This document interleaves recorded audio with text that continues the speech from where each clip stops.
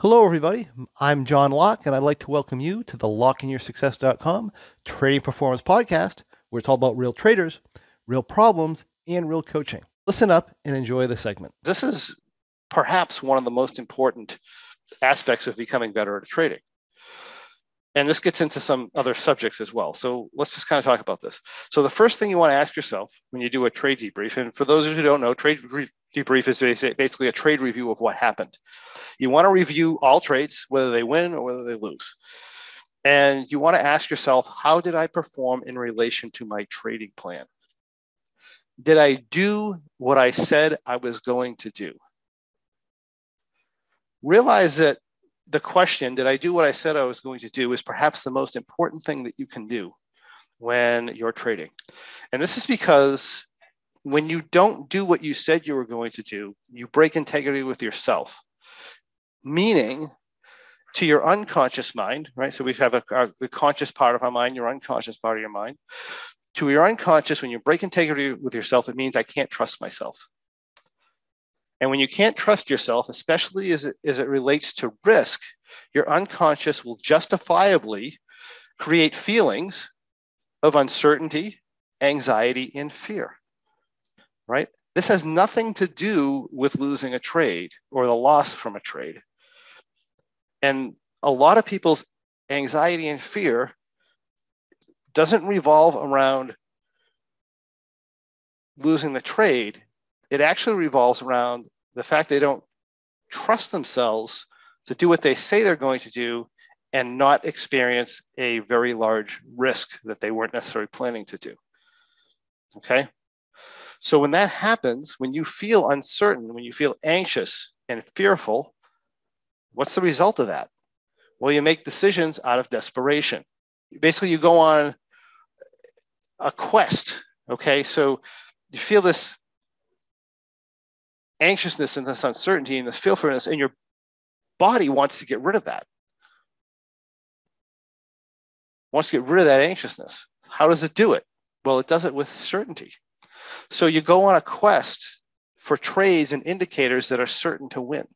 You seek out things such as form-fitted back tests, right? Or proof that someone else had good past results. And then you proceed to use that evidence or you use it as evidence to be certain that you're going to win in the future, either by non-subjectively following these rules that were form-fitted in the past, or by following someone else's trades by some sort of a trade alert or some such thing, right? This is why we have the impulse to do that.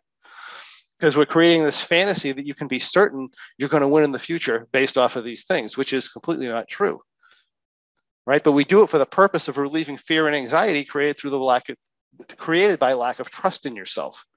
Never realizing that even if you found this magical strategy that wins all the time, you're not going to follow the rules of the trade alerts anyway, because the root cause of your problem, the problem that got you there in the first place, the problem for the fear and uncertainty is what? It's the problem you're not doing what you said you're going to do. Meaning, regardless of how wonderful these rules are, and regardless of how wonderful a trader you happen to be following, you're not going to get the same results, because when the pressure turns on, you're not going to follow them anyway. I've seen this happen time and time again with people. And I think we can all agree, right, that the decisions we make under conditions of desperation, they're generally poor decisions.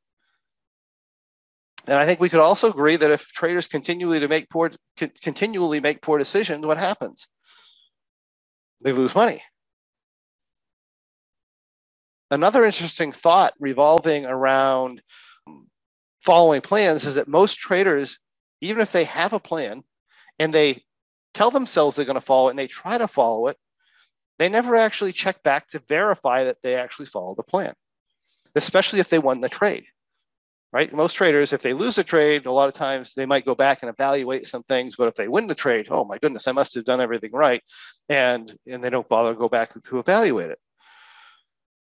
What'll happen is what'll actually happen during most trades, and you'll see this a lot when you actually do trade debriefs, is they'll trade the trade and they'll violate the rules multiple times. And when the trade is over, they forget they violated the rules and they make a judgment on the plan or the trade solely based on a result. And they'll use that misinformation to make future decisions about the trade plan or the trade or whatever, which is ridiculous when you think about it. It's ridiculous on multiple levels.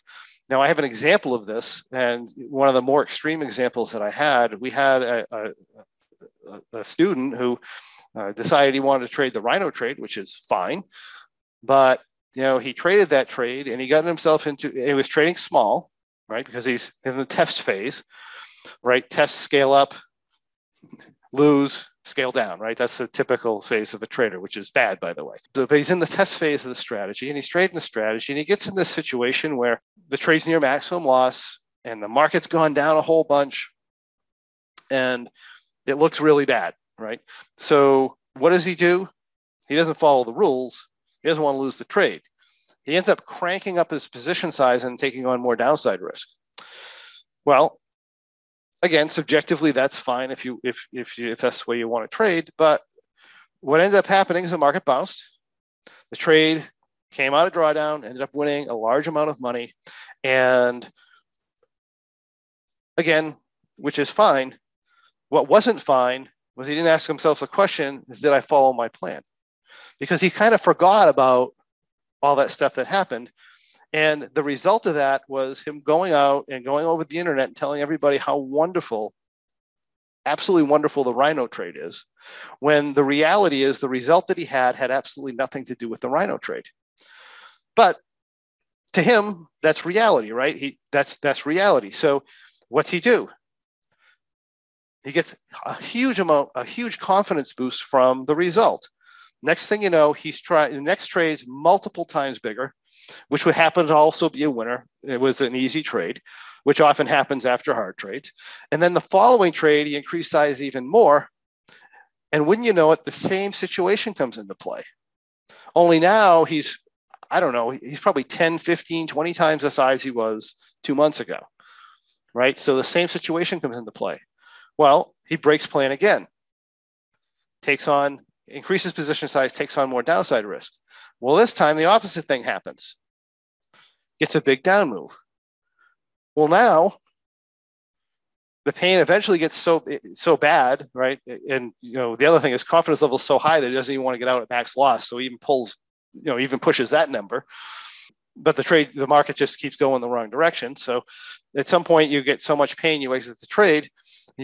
Fallout happens. You look at your account, you've lost 3 years worth of income from trading in this one trade. And now the Rhino trade sucks. Worst trade ever. I can't understand how anybody would trade that. Again, didn't go back and ask the question, did I follow my plan? Now, the reality is if you follow the rules, I don't know if we would have won or lost in the first trade, but the loss would have been reasonable and the win probably would have been small. If he was in trouble, right? And trades recover, it gets back to break even, you're doing pretty good. The second trade, the same thing. You might have had a win, you might have had a loss, but it would have been normal losses associated or normal wins associated with that particular strategy. But because he wasn't asking this question, and he wasn't fully aware that, hey, I broke the rules, that's the only reason this thing made money, he decided, all his faith goes in the strategy.